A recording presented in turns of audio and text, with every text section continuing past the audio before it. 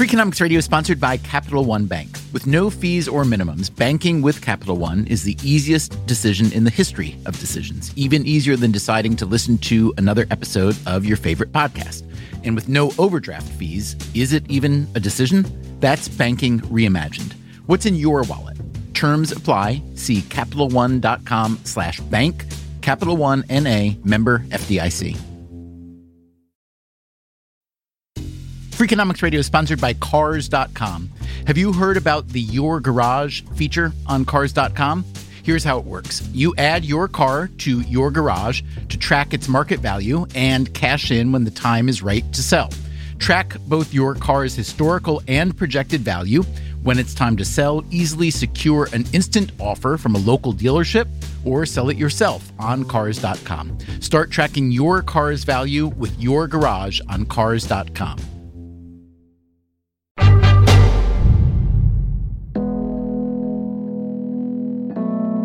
My name's Katie Johnson, and I'm a data scientist. Johnson is 31 years old and lives in London. She grew up near Bristol, went to university in Birmingham, and since then has held a series of increasingly impressive jobs at a series of companies. These were all what are known as IC jobs, IC standing for individual contributor, which means what? It is someone who makes as opposed to managing people who make.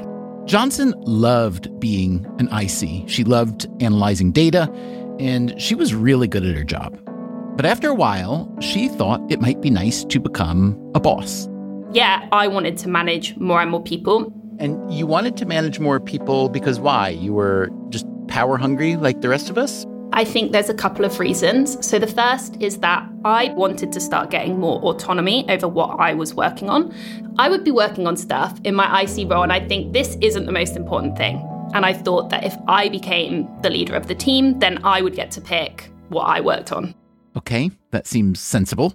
The other reason was to have more impact at the companies I was working at. So you could describe this as having a seat at the table. Also sensible. I guess the final reason is that we all kind of, not everyone, I guess, but I was included in this, have a concept that being more successful means being more senior. And so in order to not necessarily show others, but definitely myself, that I had achieved and become successful, I needed to keep moving upwards within a company.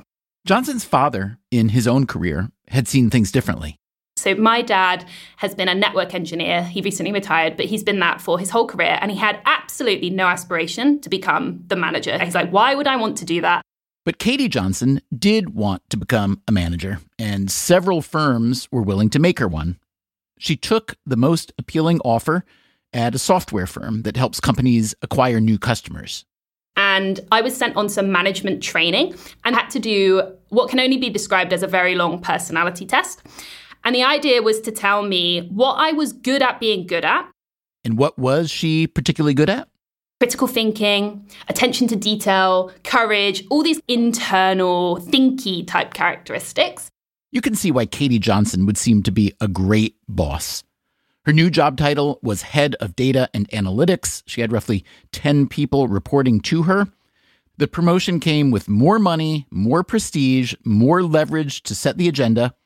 Also, however, more meetings. Oh, so many meetings. Like compared to being a data scientist, I'd maybe have a half-hour meeting in the morning and then I'd just be free to do coding and thinking and making stuff. But I was in meetings. I think Tuesdays, I used to be in meetings for like 7 hours. No offense, but did you not see that coming? No, I really didn't. I thought it would just be like my normal data scientist job with a few one-to-ones on the side. That was okay because it's quite interesting. You're talking about the work, you get into quite depth on problems with my team. It's more like the meetings, like an hour's coffee with someone to try and set up a better working relationship with their team. Times that by like 5 or 10 other teams, it's just draining. Keep in mind, this was happening during the pandemic shutdown, so all these meetings were virtual. And as drained as Johnson was from all those meetings, she was getting good reviews as a manager. Yes, people would tell me what a great job I was doing. I was coming across well. But she found that being a boss made her miserable. I would finish my day in my study, walk into the living room, put a blanket over my head and cry because I was in so much pain at how bored I was. In retrospect, Katie Johnson had plainly erred in wanting to become a boss. But she'd also felt that management was the only sensible way to advance her career. And if you look at how most firms and institutions around the world operate, you'd have to agree with her. The question is, does this standard operating procedure produce good bosses or bad bosses, or even horrible ones? The horrible boss is a familiar caricature. We all know the stereotypes: the screamer, the sadist, the idea stealer, the passive aggressivist. These are some of our most enduring characters in film. You remember Blake from Glengarry Glen Ross, played by Alec Baldwin? Put that coffee down. Coffee's for closers only. You call yourself a salesman, you son of a... Or in the film Office Space, when Peter is trying to escape the office on Friday afternoon and he gets snagged by the boss. Hello, Peter. What's happening? I'm gonna need you to go ahead and come in tomorrow.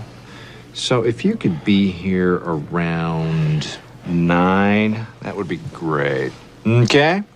Oh, and I almost forgot. I'm also gonna need you to go ahead and come in on Sunday, too. Then there's Miranda Priestley, played by Meryl Streep in The Devil Wears Prada. You have no style or sense of fashion. Well, I think that depends on what you're... No. That wasn't a question. The horrible boss motif is so attractive that the director Seth Gordon made a film called Horrible Bosses. Yeah, we gotta trim some of the fat around here. Trim the... What do you mean by trim the fat? I want you to fire the fat people. Truly horrible bosses do occasionally turn up in real life, especially in Hollywood itself. The producer Scott Rudin, for instance, has been accused of years' worth of alleged abuses, like smashing an assistant's hand with a computer monitor. But even in Hollywood these days, and especially in more normal industries, this sort of grotesquerie is harder to get away with. Bosses who are outright monsters are more likely to lose their jobs. But how much attention are we paying to the more common type of bad boss? Someone who's simply incompetent or overstretched, or even just miserable being a boss, like Katie Johnson was. Do we even know how many bad bosses are out there? The more you dig, the more you learn that the science of boss behavior is not very scientific. One Gallup poll shows that roughly 50% of American employees have, at some point in their career, left a job because of a bad boss. But an employee might have 10 or 20 bosses over a career, so maybe that number isn't so bad. A survey of European employees found that only 13% rated their current boss as bad. So maybe the Hollywood caricature is way off. Still, considering that nearly all of us will at some point in our lives have a boss or be one, we thought there might be some boss questions worth asking. And so, today on Freakonomics Radio, when a boss is a bad boss, have you ever wondered why? There's no reason to believe that a great salesperson will be a great manager. And yet, this kind of promotion happens all the time. Why is that? So there are two ways to motivate people. We can pay them a whole lot more, or we can give them an opportunity for promotion. Today on the show, why good employees become bad bosses and whether that will ever change. Spoiler alert, probably not.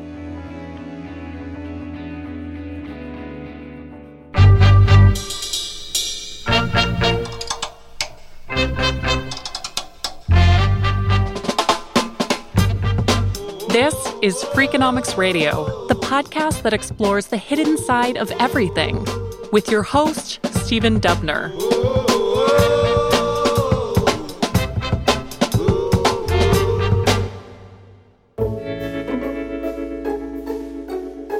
One of the reasons I became a writer years ago is because I didn't particularly like having a boss. Like Katie Johnson, I prefer to set my own agenda, my own pace. I also really like working alone. Also like Katie Johnson, I am not particularly fond of meetings, so I wouldn't be a very good boss either. Fortunately, at Freakonomics Radio, there are a couple other people who do all the bossy stuff, leaving me pretty much free to do this, what we're doing right now, asking questions, trying to find answers. So here's a question I've always been curious about. How important are bosses anyway? I don't mean CEOs, the ultimate boss. If you're interested in that, we once did a series called The Secret Life of CEOs. Today, we are just talking about your standard issue middle manager. Do they really matter? Yes, broadly speaking, managers matter. Bosses matter for outcomes. That is Steve Tadelis. He's an economics professor at UC Berkeley's Haas School of Business, a training ground for future bosses. Management is not something that Tadelis himself aspires to. Tell me how close you are to administration so I know how far away to be from you. But he has spent time, while on sabbatical, working as a boss at some well-known firms. When I was at eBay and Amazon, I managed teams and I enjoyed it very much. How do you assess yourself as a manager in that realm? I'm blushing, so. Because you're the best ever? No, but I'm pretty good, so I'm feeling a little uncomfortable. Your positive self-assessment is based on direct feedback or just a general warm glow feeling? At eBay and Amazon, the feedback was actually formal through surveys. Surveys, that is, with questions like, on a scale of 1 to 5, how much do you agree with the following statement? My boss generates a positive attitude in the team. Or, my boss is someone I can trust. Or, my boss provides continuous coaching and guidance on how I can improve my performance. These surveys led Steve Tadelis to ask his own bigger questions about bosses. For instance, does it really matter? Do these measures of manager skills or characteristics, do they really have any value for the firm? Is there some way in which managers who score higher on these surveys are actually contributing more? These are eternal questions in the field known as personnel economics. You could ask the same questions about any manager, the head coach of a football team, the chairperson of your homeowners association, the president of the United States. But as I mentioned earlier, the academic literature on the impact of bosses is not particularly advanced. You can see why, if you think about it. There are so many variables in the relationship between a boss and their employees that it can be hard to pinpoint the effects of the boss. This is why most research focuses on one single quantifiable metric, productivity. For example, there is a paper by the late wonderful economist Eddie Lazear, Catherine Shaw, and Chris Stanton, where they show that there is variation in output of employees based on the managers that are in charge of them. That paper from 2015 analyzed data from a single firm that the researchers were not allowed to identify, but it appears to be something like a call center. The analysis looked at what happened when a worker moved from what the researchers identified as an average boss to a high-quality boss. Such a move, they found, increased productivity by as much as 50%. So if this were a call center and a given worker handled 100 calls per shift under an average boss, an excellent boss could boost that to 150 calls. So at least in this type of setting, a, quote, good boss is doing something right, but the data couldn't say what. Steve Tadelis wanted to learn more, so he teamed up with Mitchell Hoffman, an economist at the University of Toronto's Rotman School of Management, to write a research paper. I had access to interesting data and people in this company that will have to be unnamed because when it comes to personnel data, companies are very hesitant. Tadelis would only say that this firm did high-tech, knowledge-based work. Maybe, given his history, you might picture a firm like an eBay or an Amazon. In any case, he is looking at a very different type of work than the earlier research with its narrow measure of productivity. What we're doing is opening the hood up a little bit. And what sort of data did they have access to? we have data that allows us to measure the impact of a particular manager skill that we're calling people management skills, as opposed to just do managers matter. People management skills, meaning the sort of things you find on those employee feedback surveys. How well the manager coaches and communicates, how trustworthy they are. So that's the boss data. On the employee side, Tadelis and Hoffman had a lot of concrete data. Subjective performance scores, as well as how often a given employee was promoted or given a raise, the number of patents they filed, and whether they stayed at the firm or left. In these high-tech knowledge-based companies, retention is a very, very important focus because getting these high-skilled workers is not easy, and there's a lot of competition. There's a lot of competition, especially now, with more Americans quitting their jobs for reasons related to the pandemic and otherwise. Although we should say this paper used data from before the pandemic. And when you lose an employee, especially an employee that's very valuable, then it could take months to replace them. So Tadelis and Hoffman set about to sort through all this data to look for any causal relationships between the rating of a given manager and the various outcomes of the employees working under them. What'd they find? For the most part, it was a big bag of nothing. We didn't find that the ratings of the managers seemed to impact the subjective performance of their employees, their income, their promotions, or patent applications in a meaningful way. That's right. On all those employee outcomes, performance, earnings, patents, it just didn't seem to matter whether the manager was highly rated or poorly rated. But there was one other outcome to look at: employee retention. Bingo. Tadelis and Hoffman looked at employees at this one firm who moved from a manager with a poor rating to one with a high rating. That's associated with an attrition drop of about 60%. That is huge. And within that huge effect was an important nuance. What we see then is that managers help retain better employees more than worse employees, which shows that the impact of being a better manager is strongest where it matters the most. So, a good boss seems capable of keeping the best employees happy and presumably productive. Conversely, a bad boss might drive away the best employees. The Tadelis-Hoffman paper was published in 2021 in the Journal of Political Economy, one of the best econ journals. So, okay, the economics literature on bosses and management just got a little bit deeper. But remember, employee retention was the only outcome where it seemed to matter whether a boss was good or bad. And if you ask Steve Tadelis a more fundamental question, like, what does a good boss actually do to instill this loyalty? This is where I have to take a step back and say that there are certain things that may be outside the scope of what economists should be dealing with. If you were to make a list of things that you would like to measure, were it possible, given the data, what would some of those things be? Really good question. Something that's very hard to measure that I believe is important is compassion. I guess if this is going to be on the radio, I might lose my economist card. Steve Tadelis is not the only economist who's been frustrated by the lack of evidence for what makes a good boss good. Maybe compassion is as important as he suspects, but we just don't have any large-scale empirical evidence yet.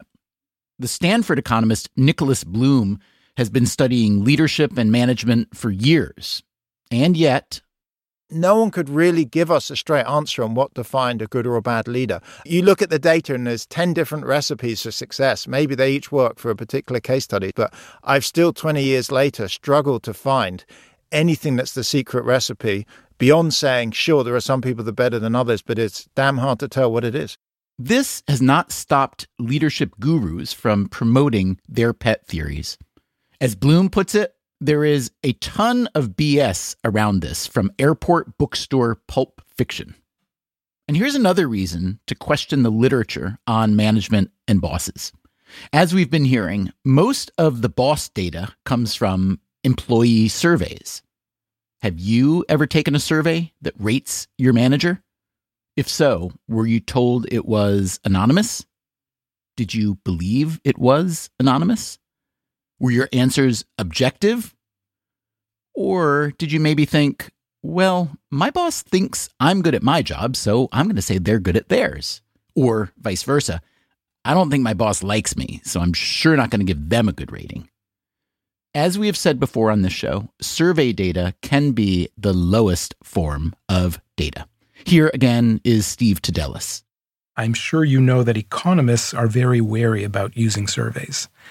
And economists believe in what we call a revealed preference approach, meaning how you behave is telling me a lot more about you than what you say about yourself. Just how big is the gap between what people say and how they behave?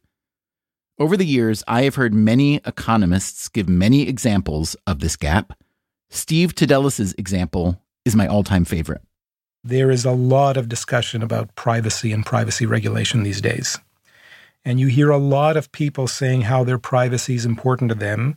And then you turn to them and say, here's a Snickers bar. Could I have your mother's maiden name? And they say yes. So it's a little bit confusing when you tell me that you really care about privacy and then you just scroll down on every app you download and click yes, yes, yes. That doesn't tell me that you really care about privacy. So the same is true for many other types of behavior. So let's keep in mind that much of what we have been told in the past about good bosses and bad bosses is not exactly evidence-based. Researchers like Tadelis and Hoffman and Bloom have been chipping away at the black box of boss behavior, but we've got a long way to go.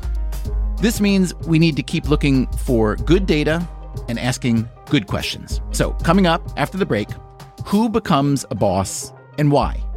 If so many people think the boss selection process is stupid, why do firms keep doing it? And whatever happened to Katie Johnson? I get to the end of the day and the last thing I want to do is talk to someone else. I'm Stephen Dubner. This is Freakonomics Radio. And remember, you can get our series, The Secret Life of CEOs, and all our past episodes on any podcast app. We'll be right back. Freakonomics Radio is sponsored by Redfin. Whether you need to buy or sell a home, or you're just obsessed with looking at homes for sale, Redfin has got you covered. Redfin updates their listings every 2 minutes, and they give you personalized recommendations based on the homes you like, so you can find the home that's just right for you. With the top-rated Redfin app, you can favorite homes, share listings with others, and schedule tours even the same day with a local Redfin agent. And if you're looking to sell, Redfin agents get you the best price possible for your home. With a listing fee as low as 1%, Redfin's fees are half of what others often charge. In fact, last year, Redfin saved home sellers $127 million. No matter where you are in your real estate journey, Redfin can help. Download the Redfin app to get started today.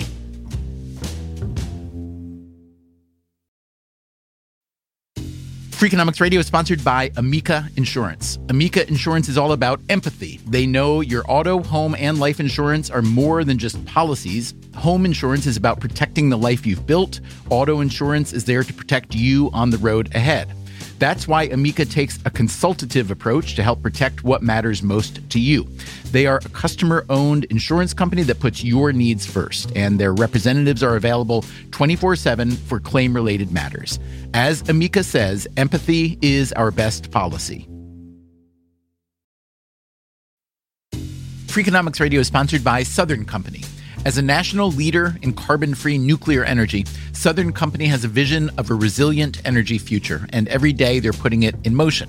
That means balancing the responsibility and reliability of their existing infrastructure while also investing in carbon-free nuclear energy along with wind and solar power as an essential component of preserving our environment.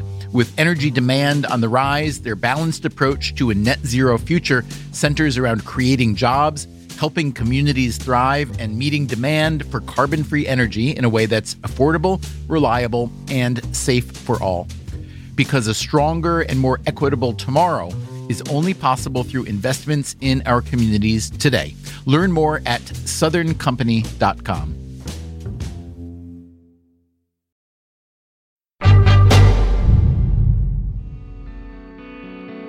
Have you ever thought about where a boss comes from?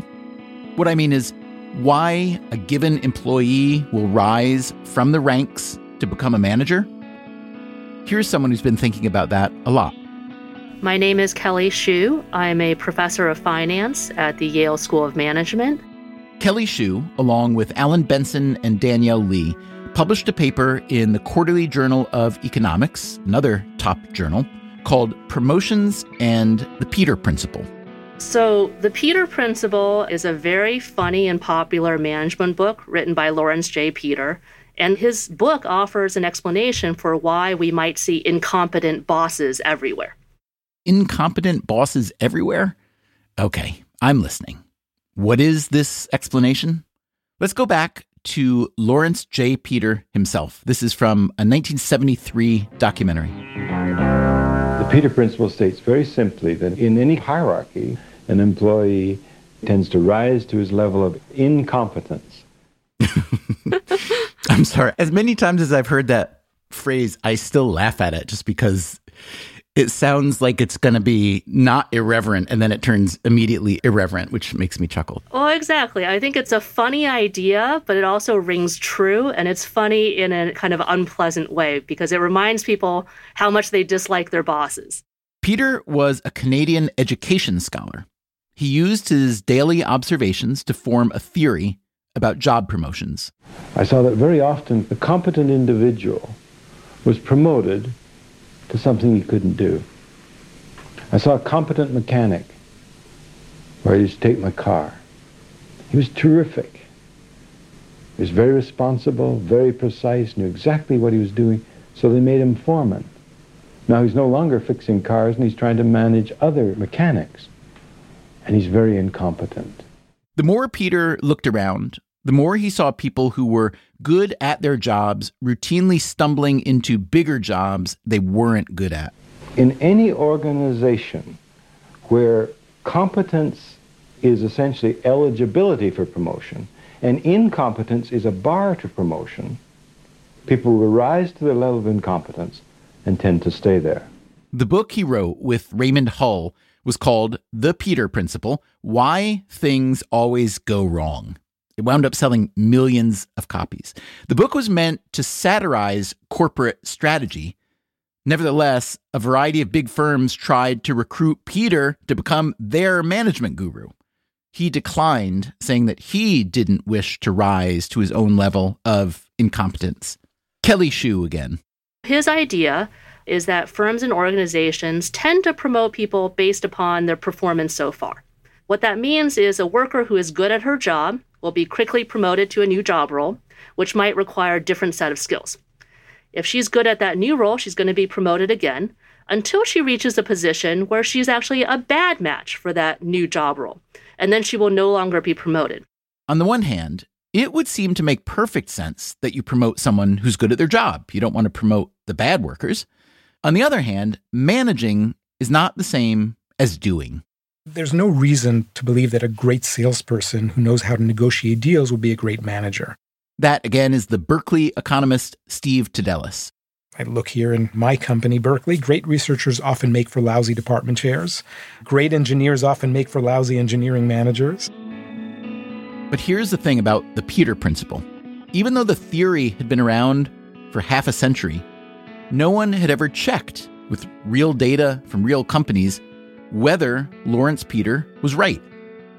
A few observations about a car mechanic or an academic researcher turned department chair, those do not constitute empirical proof, especially in the realm of management and all that airport bookstore pulp fiction.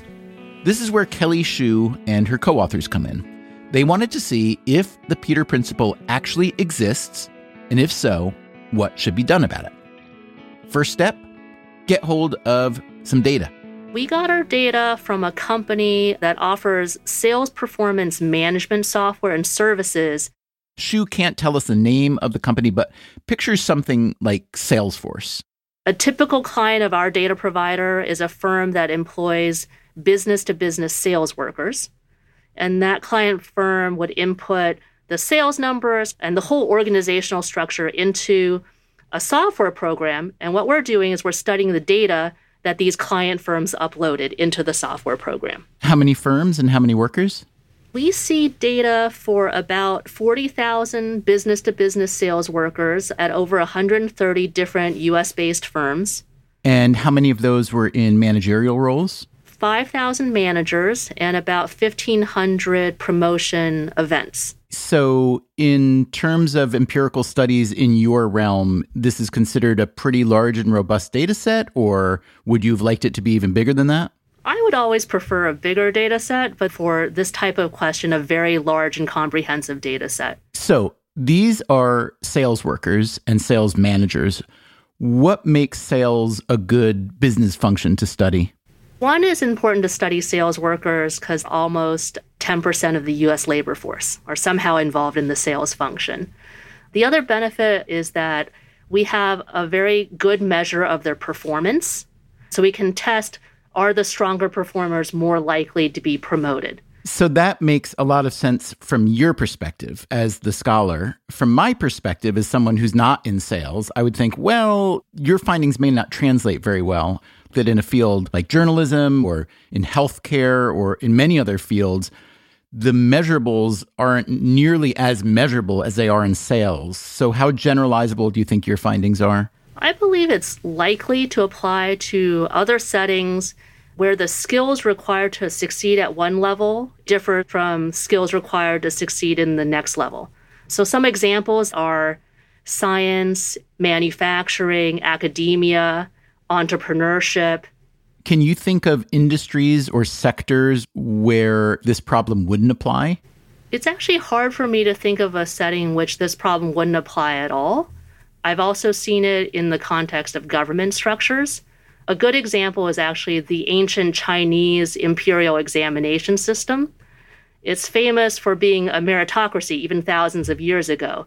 So you would take a test and the top scorers on the test would become administrators within the government bureaucracy. But their problem was they would make the test based upon familiarity with classical poetry. And the people who are best at that test would then become tax collectors, which is a different skill set. But ancient Chinese poetry was an incredibly rich and diverse body of literature, yes? So I could imagine how a mastery or even a deep appreciation of that could theoretically apply across a number of skills. Theoretically, yes. You sound unconvinced. And to be fair, I do not have the historical data to prove that being the best at classical poetry means you're not the best at tax collection. Since you don't have that data, let's look at, say, modern U.S. politics. How would you assess the relationship between a person who's electable and a person who will govern well?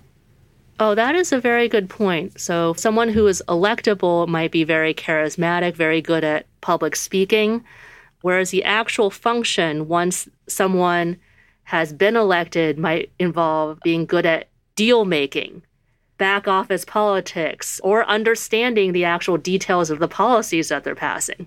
Do you know anything about that question empirically? I'm drawing a blank, but you really did raise a very good research idea. Maybe I will look into this. We've been thinking about settings where this type of problem might apply for a long time, but somehow never thought about the government or elected official example you just raised. But it seems like spot on for having potential as a problem.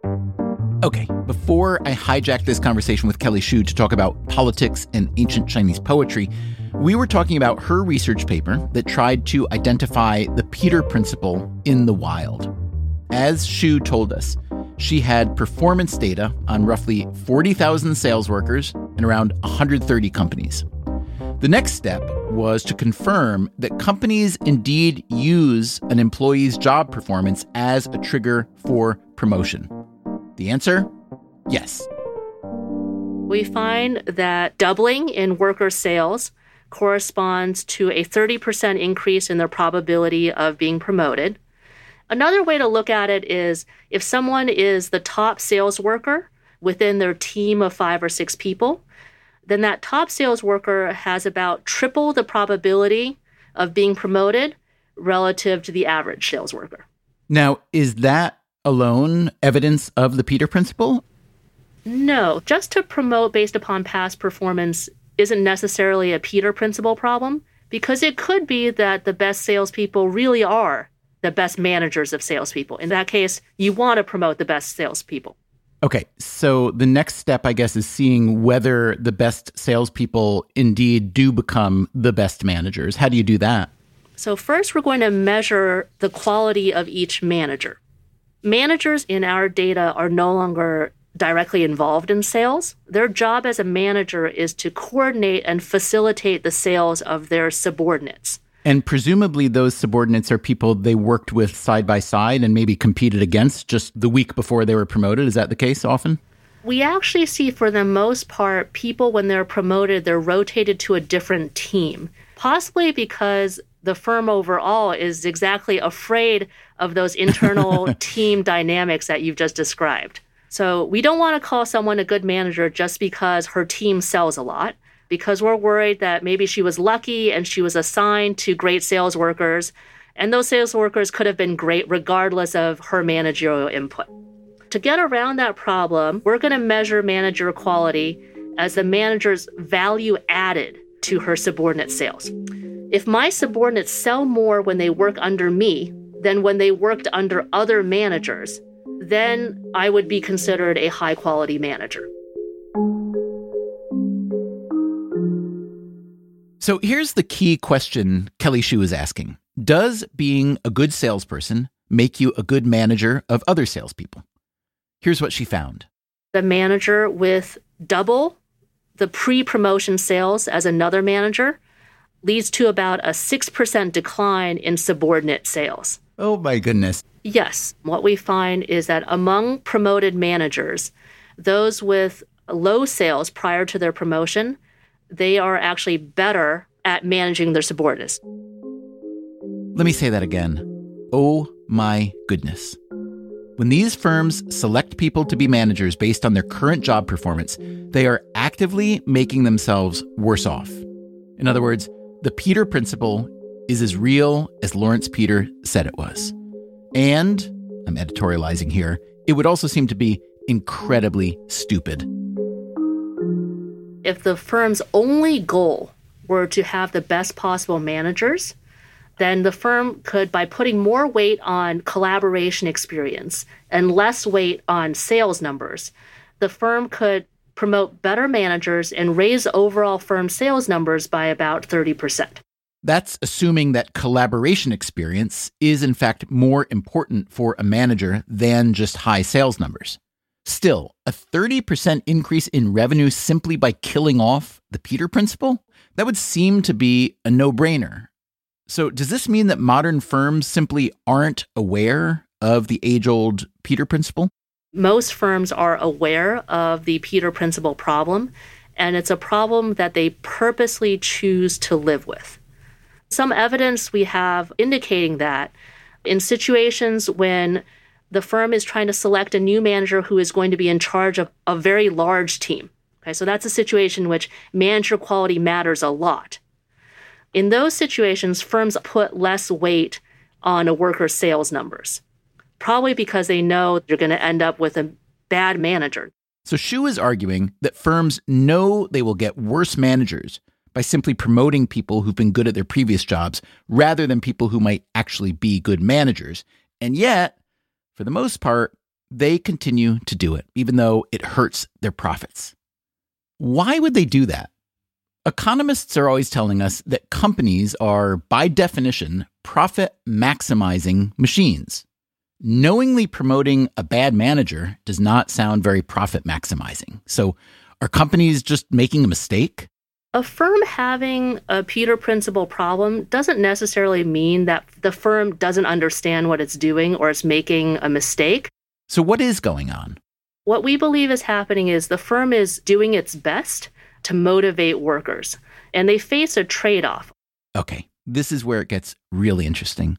Promoting based upon past performance is very motivating to workers. So it's a very strong incentive system.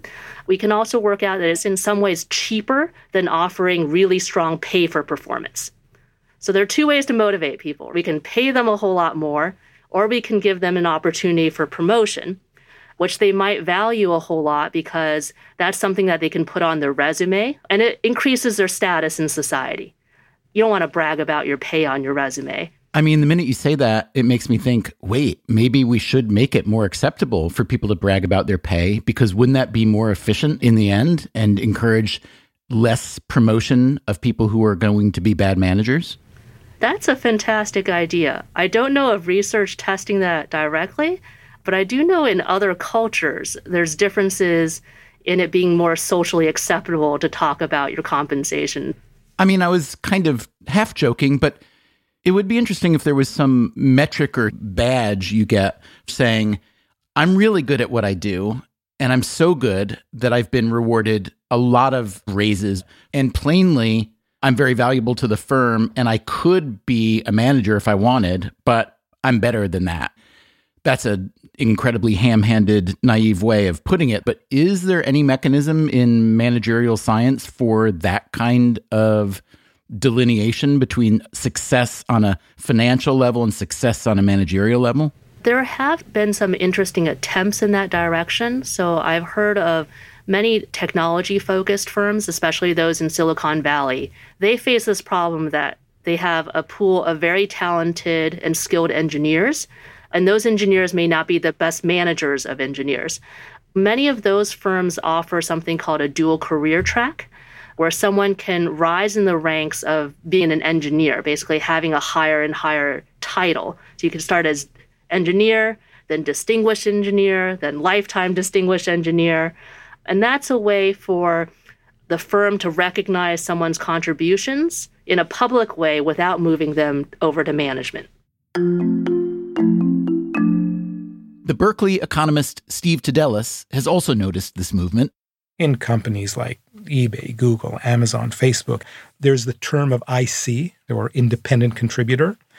And you will have people who are at the level of VP, not managing a single person, because they are just gods in their realm of engineering or coding or architecture and so on. By distinguishing between ICs and the so-called management talent, the firm is saying, look, we are going to promote people in ways that reward them for what they're great at. You're not a great manager. You're not going to get incentivized by becoming a manager. Has that model trickled out at all of that high-tech realm? One area where I have seen it is in consulting companies where you have the kind of deep technical talent, think of PhDs, etc., that will remain and be very heavily rewarded for the work they do, and they will not manage people. The fact that Kelly Shue and Steve Tadelis can identify a handful of cases where career success is not tied to a promotion into management, well, those are exceptions that prove the rule. As Shue found in her research, the Peter Principle is alive and well, as absurd as that may seem. It is yet another confirmation that management science, as lovely a phrase as that may seem, is not yet very scientific. Most firms stick with what they've always done. When an employee is good at what they do, you turn them into a manager to oversee other people who do what they used to do, even if they are not cut out to be a manager. Like our friend Katie Johnson, the English data scientist we met earlier. I didn't see that there was another path whereby I could be director level, but not have direct reports. I just didn't ever see that. Looking back, there were some clues that Johnson wasn't quite manager material. You remember during management training, she took that personality test and she told us the areas where she got high scores? Critical thinking, attention to detail, courage, all these kind of internal, thinky type characteristics. Well, those were not the only results of this test. Things that I can do, but I struggle with, was compassion, empathy, relationship building. I saw this output and I was like, why didn't anyone do this to me before I got this job? Because this just screams great data scientist, not so great manager. But it was too late. She'd already been made a manager, and as you'll recall, it was not going well. I would finish my day in my study, walk into the living room, put a blanket over my head, and cry. So let's say we're talking a scale of 0 to 10. Where would you put your median satisfaction when you were an IC or a maker? When I was a maker, I'd put myself as an 8.5. I actually loved what I did. I absolutely loved it. The only reason I would even deduct 1.5 points is because there were some frustrations, as I mentioned, about not being heard and not being autonomous. And then where would you put it 0 to 10 when you'd become a full-on manager? I would say I'd put myself more at like a 4 or a 5. A 6 would be a great day. Okay, that's your personal satisfaction. I do see, however, on LinkedIn, a review from your manager. He writes, Katie is a rounded and passionate data leader with all the qualities required to inspire, manage, and lead a team. Plus, she has got brilliant IC skills to boot. And he notes that you are a real unicorn in the data analytics field. So that sounds like you were the best manager ever. Yeah. It's really nice, isn't it?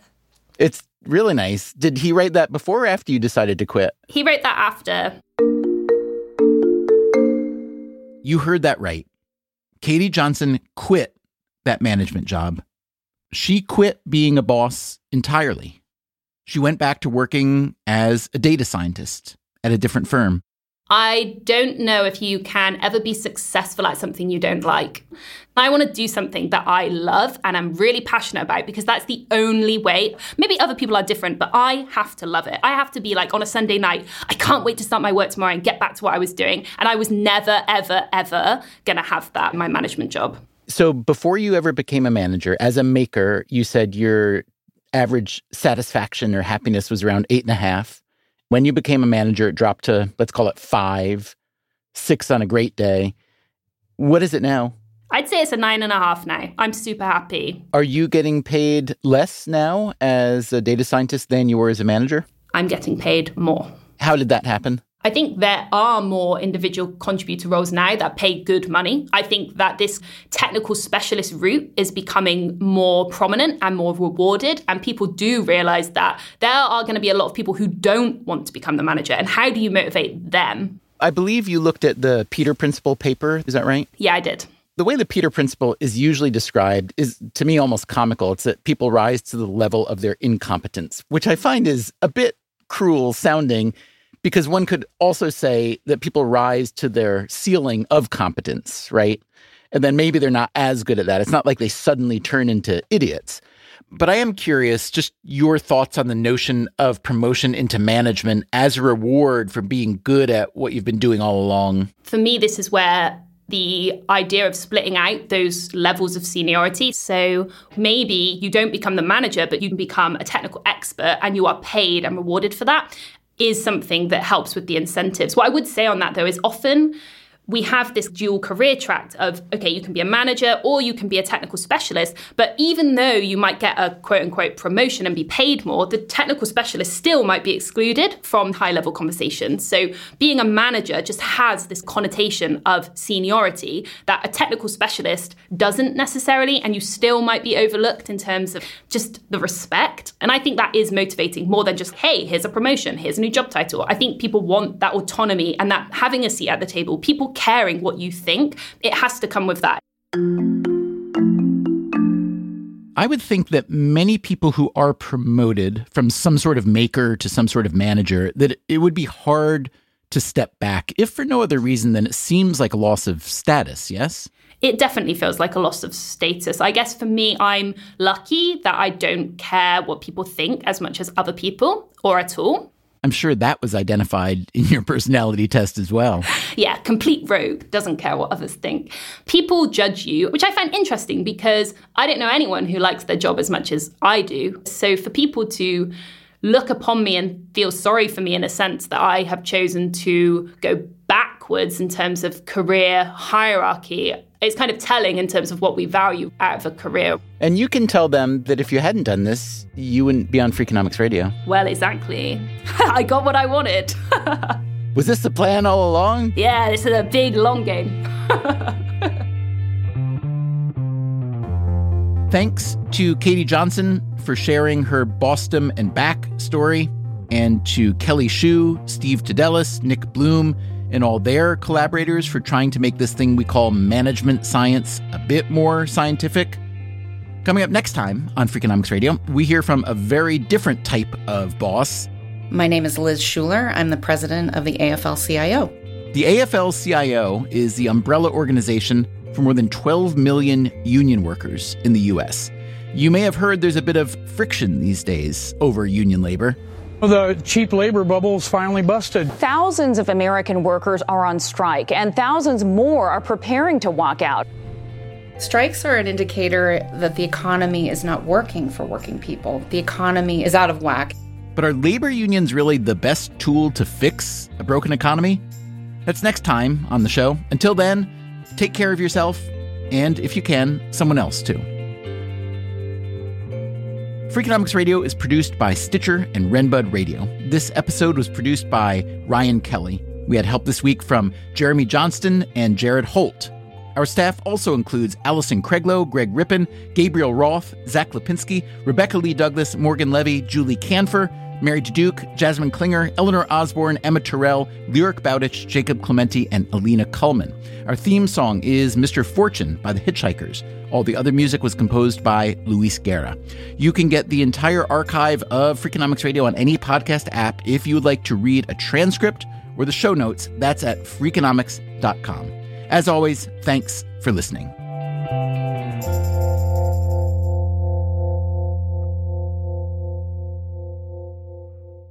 Do you ever want to tell your dean, thanks so much for giving me all this managerial responsibility, but I don't want it. I don't want my reward for being a good scholar to be that I have to do a bunch of management.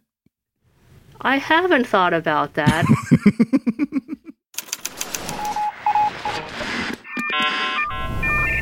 The Freakonomics Radio Network, the hidden side of everything.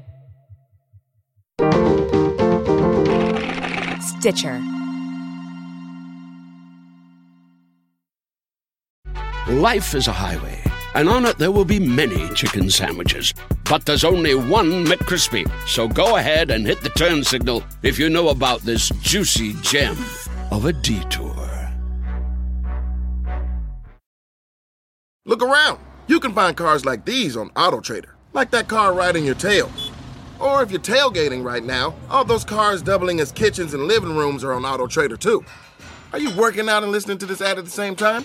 Well, multitasking pro, cars like the ones in the gym parking lot are for sale on AutoTrader. New cars, used cars, electric cars, maybe even flying cars. Okay, no flying cars, but as soon as they get invented, they'll be on AutoTrader. Just you wait. AutoTrader. After the end of a good fight, you deserve an ice-cold reward. Modelo, you put in the hours, the energy, the tough labor, because you know the bigger the fight, the better the reward. Modelo, the mark of the fighter. Drink responsibly. Beer imported by Crown Imports, Chicago, Illinois.